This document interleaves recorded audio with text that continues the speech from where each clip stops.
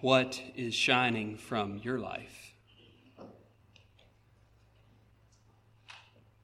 Church of our God, arise and shine, bright with the beams of truth divine.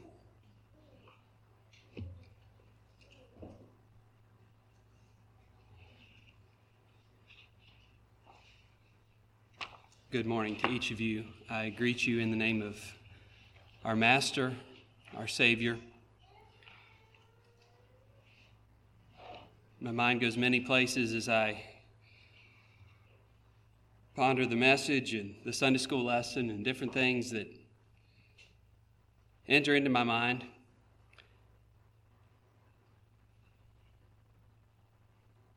Truth being, as that song said, radiated out that draws men to the glory of the bride of Christ. As we consider our Sunday school lesson and the call to come back to truth, to justice, and an amending of our ways, that idea of justice and mercy is a theme, I believe, of many of the prophets' messages. One of the big cries was that of pride and haughtiness and putting down further the downcast, the downtrodden, and the call to lift up those that are cast down. And I think I referenced that here, perhaps the last time I preached, was that of the sin of Sodom was idleness and fullness of bread and haughtiness that scorned those that were depressed, downcast. The cry of the fatherless.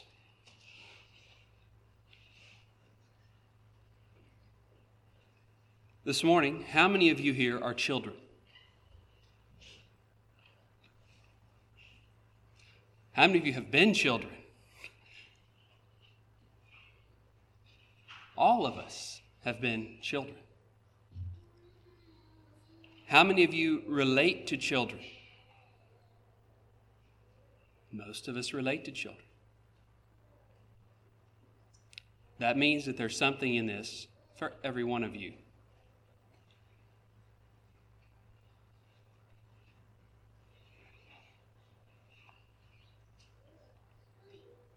For a title, perhaps, Children Valued, Parents Respected.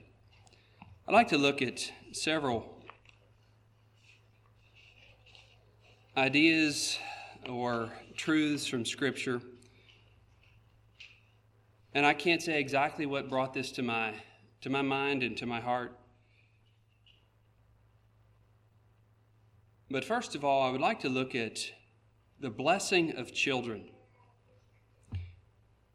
Children are a foundational part of us as humans. Now, God created Adam and Eve as adults, we believe, and He gave them a blessing and a mandate in Genesis chapter 1. It says, "And God blessed them and said unto them, Be fruitful and multiply and replenish the earth and subdue it." And there's only one way that mankind can fulfill that, and that is by children. Children are God's plan. Children are God's method of that's multiplication, of being fruitful. And there's a very familiar psalm, Psalm 127, if you'd like to turn there.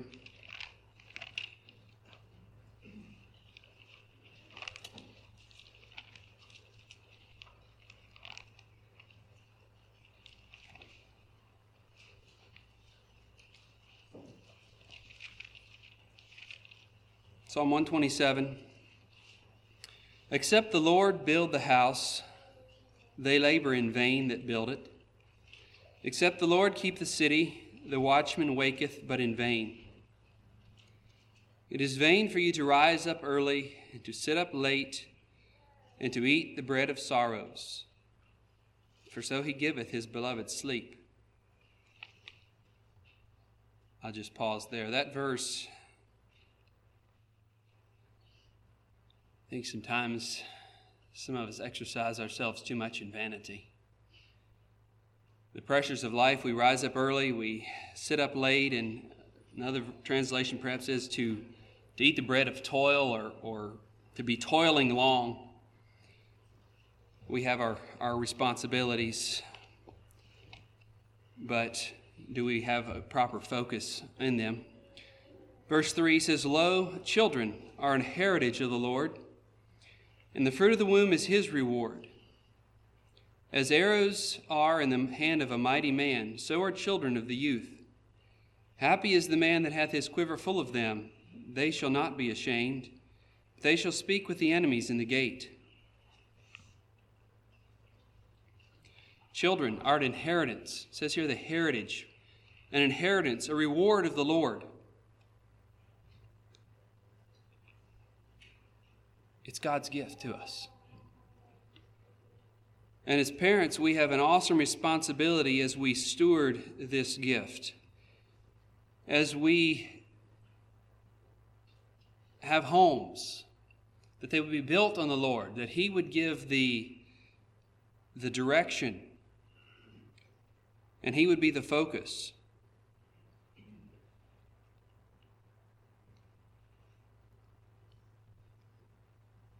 In verse 4, the picture here is that of arrows. Children as arrows in the hand of a mighty man.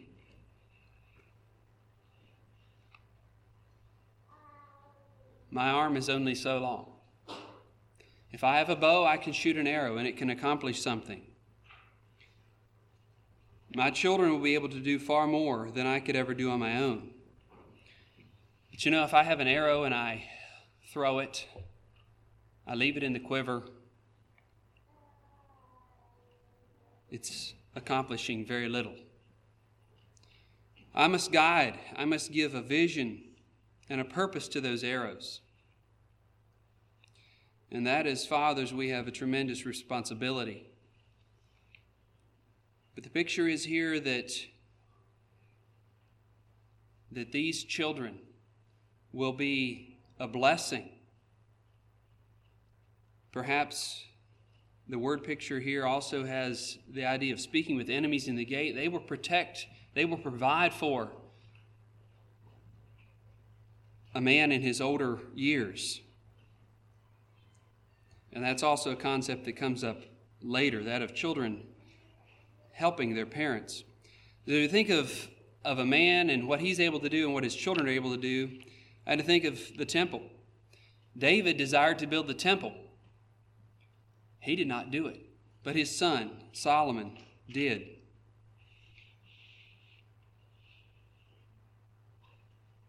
Children are a blessing. In Psalm 128, the next psalm here.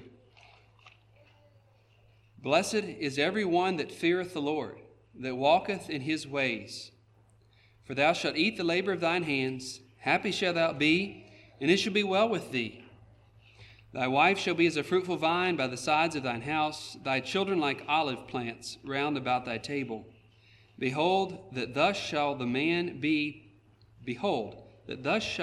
blessed that feareth the Lord. The Lord shall bless thee out of Zion, and thou shalt see the good of Jerusalem all the days of thy life. Yea, thou shalt see thy children's children, and peace upon Israel. It's a picture of a godly man, a man that fears the Lord, that strives to walk with him. And one of the blessings here is mentioned is that of a fruitful family. The blessing of children.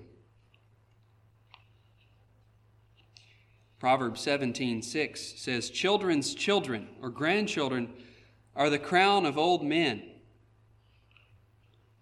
and the glory of children are their fathers. I see a beautiful relationship there of children that look up to their parents and their grandparents, and they respect them. They are proud of them, shall we say. I remember being a child and being with other children, and I don't remember all that's said, but my dad can do this better than your dad. My dad's better at this. My dad this. And it's childish prattle, perhaps we would say, but I think that's a little bit of this verse. The glory of children is their fathers. They look up to their dads.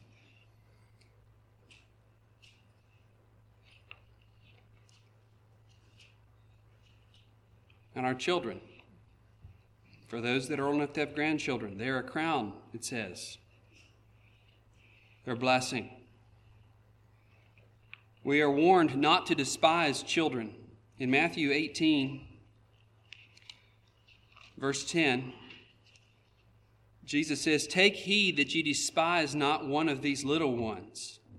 For I say unto you that in heaven their angels do always behold the face of my Father which is in heaven." And in Luke 9, verse 46 to 48, it says, "There arose a reasoning among them, which of them should be greatest. And Jesus, perceiving the thought of their heart, took a child and set him by him, and said unto them, Whosoever shall receive this little child in my name receiveth me. And whosoever shall receive me receiveth him that sent me. For he that is least among you all, the same shall be great." And I don't know if I grasp the full impact of that verse, but that of valuing a child,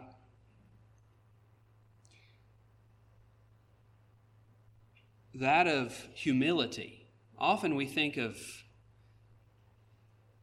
our tendency is as we grow, as we mature, we think of ourselves as better than others, better than younger. And there is a fact of wisdom and maturity. But we also need not think that we are superior just because we are older. We need to value children. Our culture today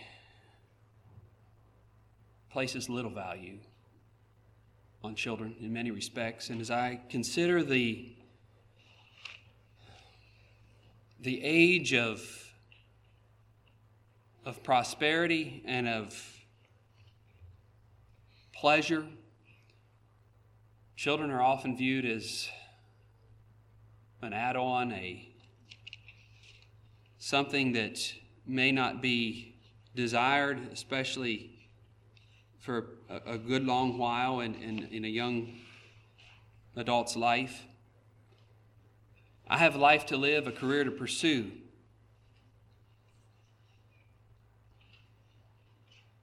And I think sometimes that attitude can get into our hearts a little bit as we want to pursue things for ourselves, things of this earth.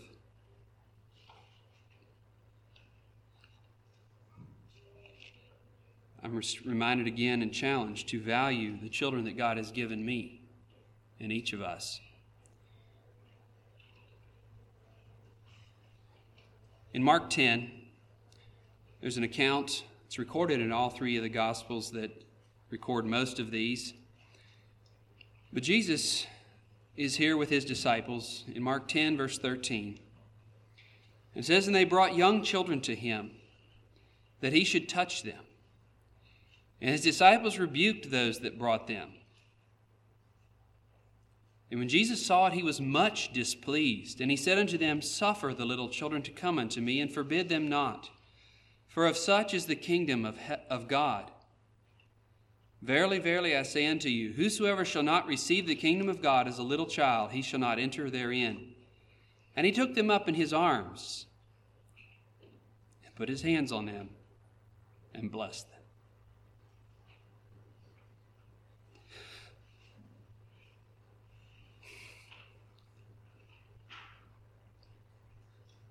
Sorry.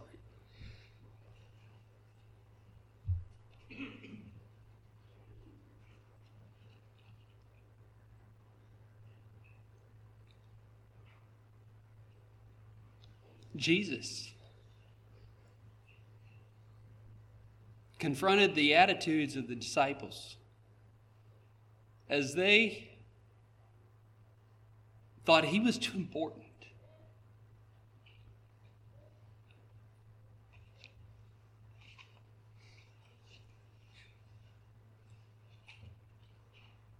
To bother messing with these children.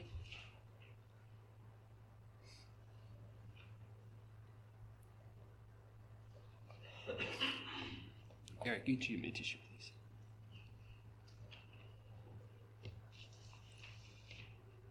But Jesus took time. He said, bring them, let them come. For such is the kingdom of heaven. And he blessed them.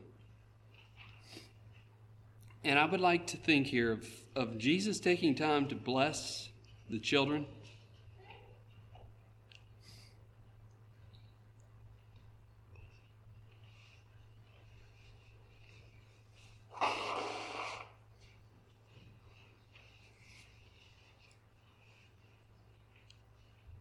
Jesus touched them. Jesus blessed them. And I think here we do well to also consider taking time to touch our children, to hug them. As we have other children in our midst, of other people's children, that we take time to acknowledge them, to shake their hand, whatever's appropriate, and to bless them, to encourage them, to let them know that we care about them and that we're glad that they're here. There's an interesting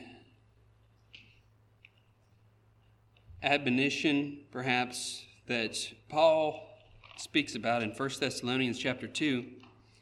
In verse 11, he's talking about how he is related to those there in the church at Thessalonica. And he says, as ye know how we exhorted and comforted and charged every one of you as a father doth his children.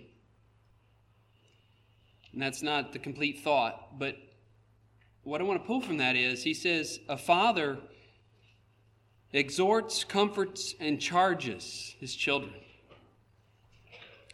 And I think these are three very important inputs into a child's life. Taking them a little bit out of order, perhaps, but the comfort. Comfort brings a sense of belonging. I'm glad you're my child. You belong. And what that does for a child, to know that he is wanted and loved. And we can, well, the second here being exhortation, that of encouraging and affirming. You are the way God made you. We love you.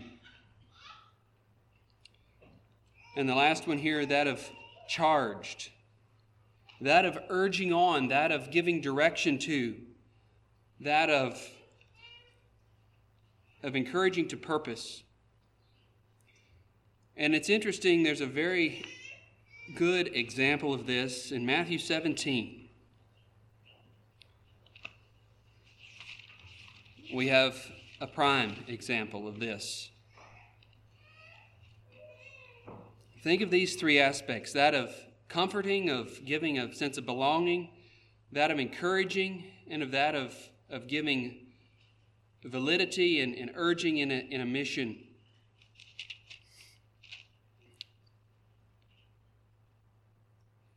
Matthew 17, verse 5 says, and while he yet spake, behold, a bright cloud overshadowed them, and a voice out of the cloud which said, whose voice is this?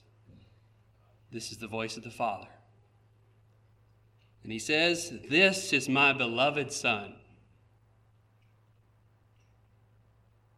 in whom I am well pleased. Hear ye him. This is my Son, belonging, that encouraging. I am well pleased with you. Hear ye him. He has a message. to our children. Let's speak these words of encouragement, of exhortation, and of urging. And to some of us, it may be easier than for others. But I hope we can see the treasure we have been entrusted with. And by the grace of God, we can speak life into their hearts and lives. The responsibility of parenting is huge.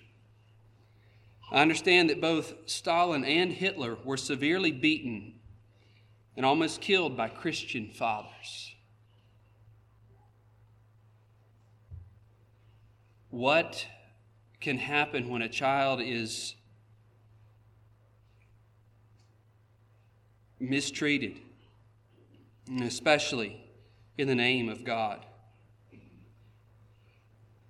God, help us to guide our children with love and truth. Children are a blessing, but number two, there's a need for godly discipline. Proverbs has much to say in this line. Proverbs 29, verse 17 says, "Correct thy son, and he shall give thee rest. Yea, he shall give delight unto thy soul."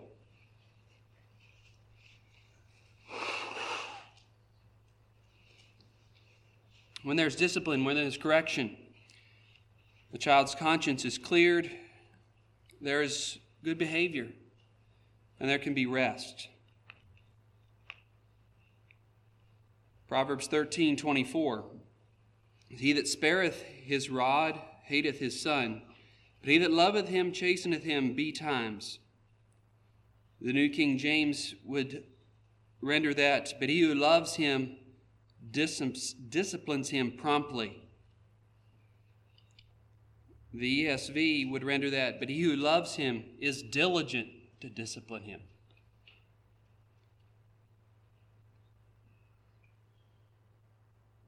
Here again, different of us have different personalities, different tendencies.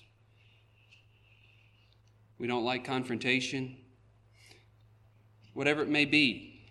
But we are instructed here that when there is a need for correction, for chastisement, for discipline, that it be done diligently, that it be done promptly.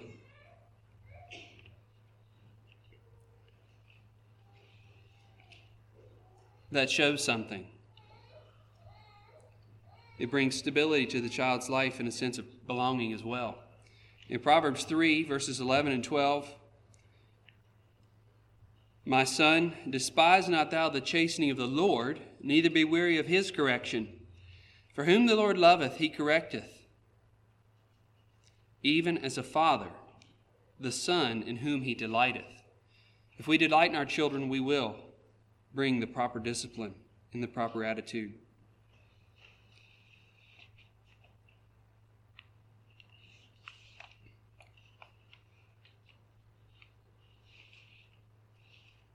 Hebrews chapter 12.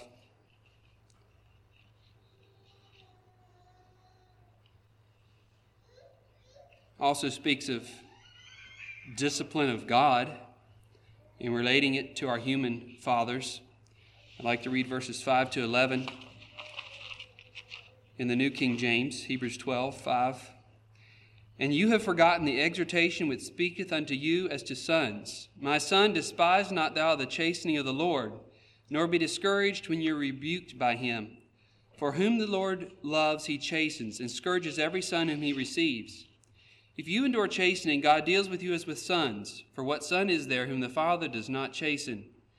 But if you are without chastening, of which all have become partakers, then are you illegitimate and not sons. Furthermore, we have had human fathers who corrected us, and we paid them respect. Shall we not much more readily be in subjection to the Father of spirits and live? For they indeed for a few days chastened us as it seemed best to them, but he for our profit, that we might be partakers of his holiness. Now no chastening seems to be joyful for the present, but painful.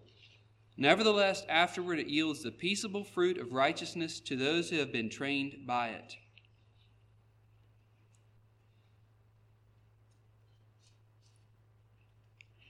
We as parents, children, are not perfect. We do what we think is best. God is perfect. And we all need to experience His chastening, His discipline when we do what is wrong. Jesus said to the church at Laodicea in Revelation 3:19, "As many as I love, I rebuke and chasten. Be zealous, therefore, and repent." Parents, be diligent and consistent in disciplining your children in love. We also need the disciplining of our Father, because that's what gives us the right to be called children. And children, understand that while your parents aren't perfect like God is, they discipline you because, as they think is best, because they love you. Our discipline should portray that. It should carry that message. And they should be able to understand that. But I admit that I have not always portrayed that message as I ought. As I considered the value, the blessing of children, my mind also went to something I've heard recently, and I'm not sure totally how, but looking at as I mentioned earlier, the society in which we live. And I'd like to look at something that is not pleasant, but the Scripture speaks to it often. And that was the idea and the abomination that the children of Israel got carried up in. And that was of child sacrifice. And actually our Sunday school lesson text in Jeremiah 7 spoke of it. And I was a little surprised because I have here in my notes another selection from Jeremiah that says almost the exact same thing. I'd like to begin looking at this in Deuteronomy chapter 12. Verse 29 says, "When the Lord thy God shall cut off all the nations from before thee, whither thou goest to possess them, and thou succeedest them and dwellest in their land, take heed to thyself that thou be not snared by following them, after that they be destroyed from before thee, and that thou inquire not after their gods, saying, How did these nations serve their gods? Even so will I do likewise. Thou shalt not do so unto the Lord thy God, for every abomination to the Lord which he hated, have they done unto their gods. For even their sons and their daughters they have burned in the fire to their gods." So that's a warning, be careful. In Leviticus 18, verse 21, it says, "Thou shalt not let any of thy seed or thy children pass through the fire to Molech. Neither shalt thou profane the name of thy God. I am the Lord." Who could imagine such things? Offering your children as a sacrifice to an idol. Listen here to the word that came to Jeremiah in verse 1 of chapter 19 of Jeremiah.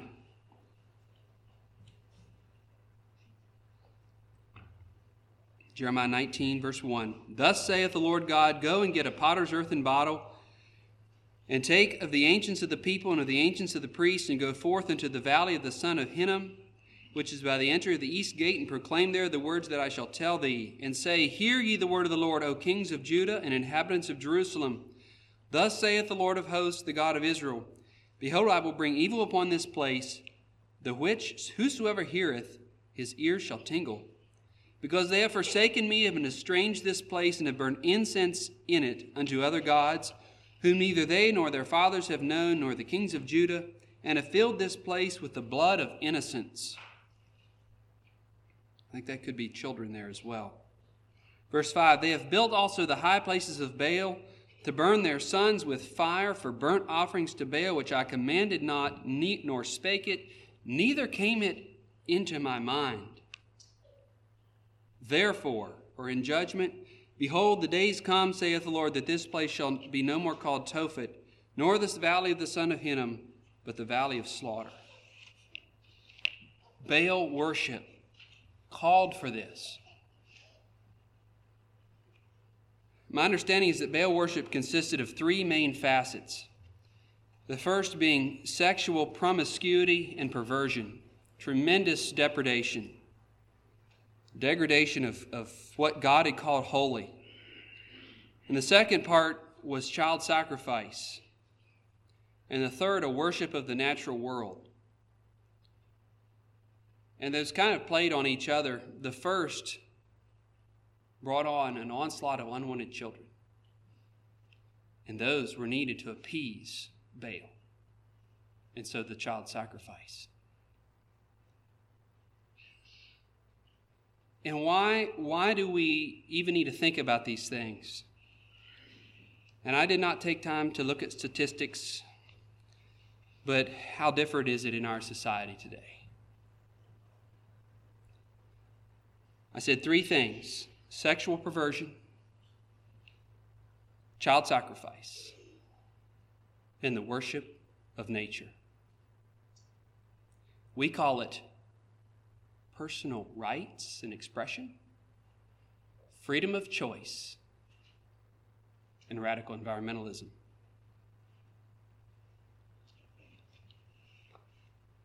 Our society, the side fringe, which is sadly becoming mainstream in people's acceptance of, not that everyone would believe that way, but we can see these things being brought out and lived. We don't call it Baal worship. We call it normal. I just want us to be aware that these things are pressures around us. The abortion that is happening in the country in the last 50 years, can you believe the cry of God's heart?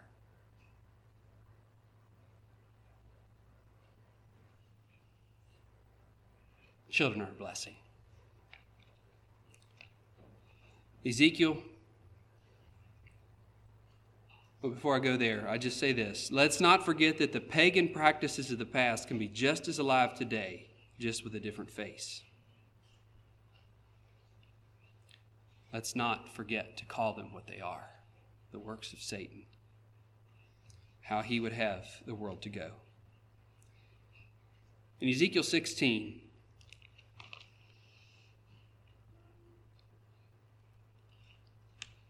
verse 20,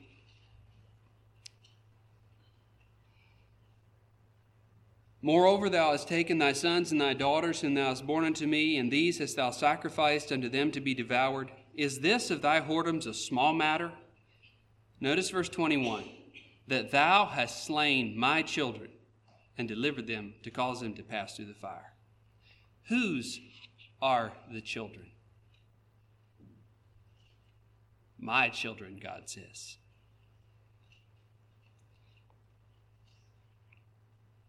Lastly, I would like to look at another aspect of children, and that is children's respect for parents and elders. Children, y'all listen up. I'm not going to have you come up here for a children's meeting, but I want to tell you a little story. There's a story recorded in 2 Kings, and it's a story about Elisha. Right before this story, Elijah was the kind of the mentor of Elisha. Elijah, do you remember Elijah? He did a lot of miracles and spoke out for the kings. He prayed that it wouldn't rain, and it didn't rain for 3 years, and then he prayed and it did rain. But then God took him up to heaven. And Elisha saw those horses and chariots of fire.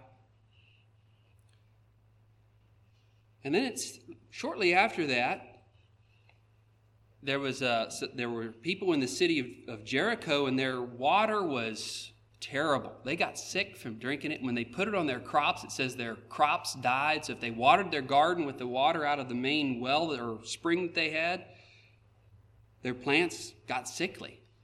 You know, it's really dry right now, and I think a number of you probably have gotten sent out to water the garden. I know our children have. We want to water things, but the water didn't even help. And so they said, Elisha, please come, help our water. And he asked for a bowl with salt, and they put some salt in the water, and he said, it'll all be fixed now. Now, I don't think you should go out and put a bunch of salt in your water to fix your plants, but that's what God had Elisha do. It says, then he went up from thence to Bethel. So he was going to another place, and as he was going by, there came out children. Now, these probably weren't really little children, but there were children, maybe some young boys. And it was evidently a bunch of them, and I know what can happen. I was a young boy too. And you can get a bunch of young boys around, and they start talking to each other, and they can soon do things they shouldn't. And they saw this man, and I don't know what it was about him. It says bald head. I don't know if he had a bald head. He probably wasn't a very old man. But there was something where they said, go up, thou bald head. Go up, thou bald head. And they mocked him, made fun of him.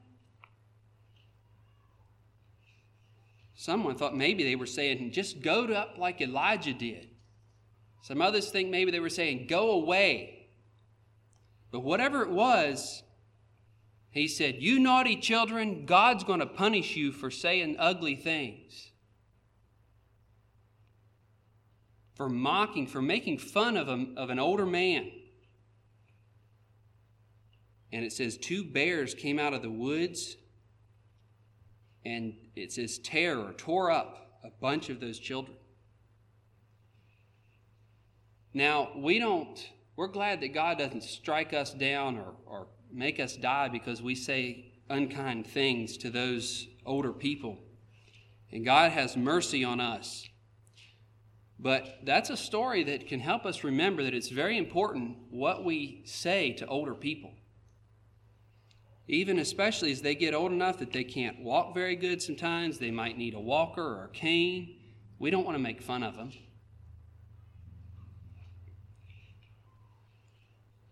Leviticus 19 verse 32 says, thou shalt rise up before the hoary head or the white head. Someone with white or gray hair, that's usually an old man or woman. It says, and honor the face of the old man, and fear thy God.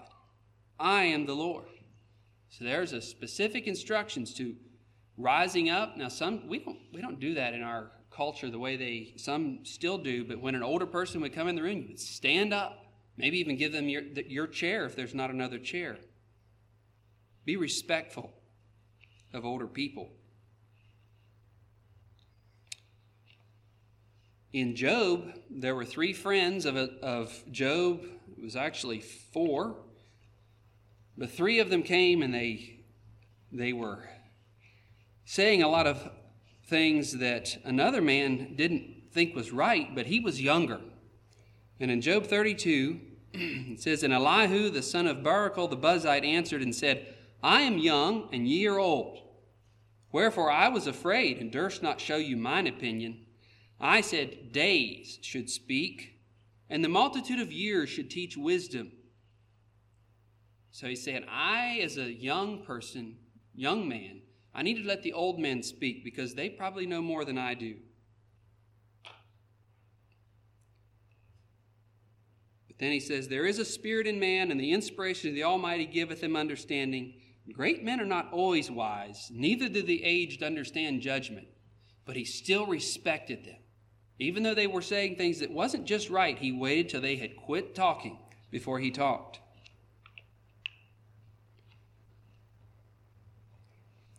Which I think fits with the verse in Proverbs 16:31. It says, the hoary head is a crown of glory if it be found in the way of righteousness. So, just being an old man is not wonderful necessarily if it's not a person walking after God. But children, there's a verse in Exodus 20. I think all of you know it if you're old enough to talk.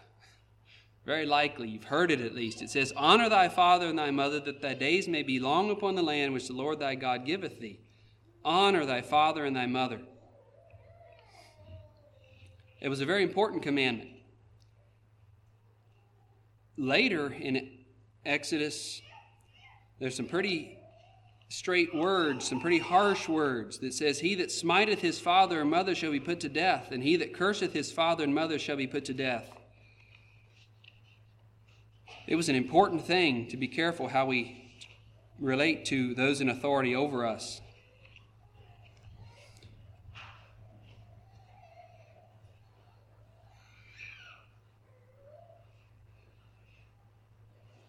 In Mark 7, this relates not just to children, but to those of us that are older. In verses 9 to 12, he says, "And he said unto them, Full well ye reject the commandment of God, that ye may keep your own tradition. For Moses said, Honor thy father and thy mother, and whoso curseth father and mother, let him die the death. But ye say, If a man shall say to his father and mother, It is Corban, that is to say, a gift, by whatsoever thou mightest be profited by me, he shall be free. And ye suffer him no more to do aught for his father or mother." This isn't a small child. This is someone that is mature, that is saying, "Oh, well, my parents may be suffering. They may be in want and in need. But the things that should be to take care of you, I've given them to God, so I can't help you out." Jesus says that is wrong. Your tradition has made so you can't even do what God, the commandment of honoring the father and mother.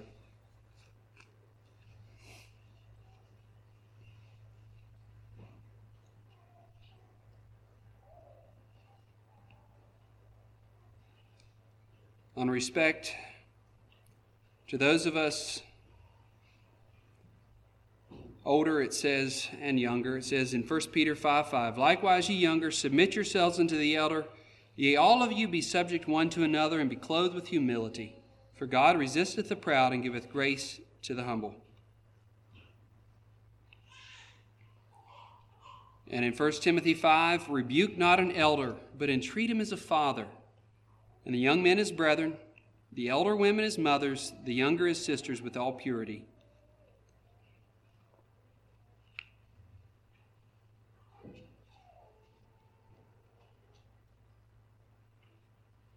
In conclusion, just a final thought. My burden is that we can embrace the blessing and the responsibility of our children, realizing that they are a gift on loan from God. And that we also, as children in all ages, that we respect those that are older, those that are in authority over us. That we can have humility as we relate to each other, and that we can be good examples to those around us and how we relate to others.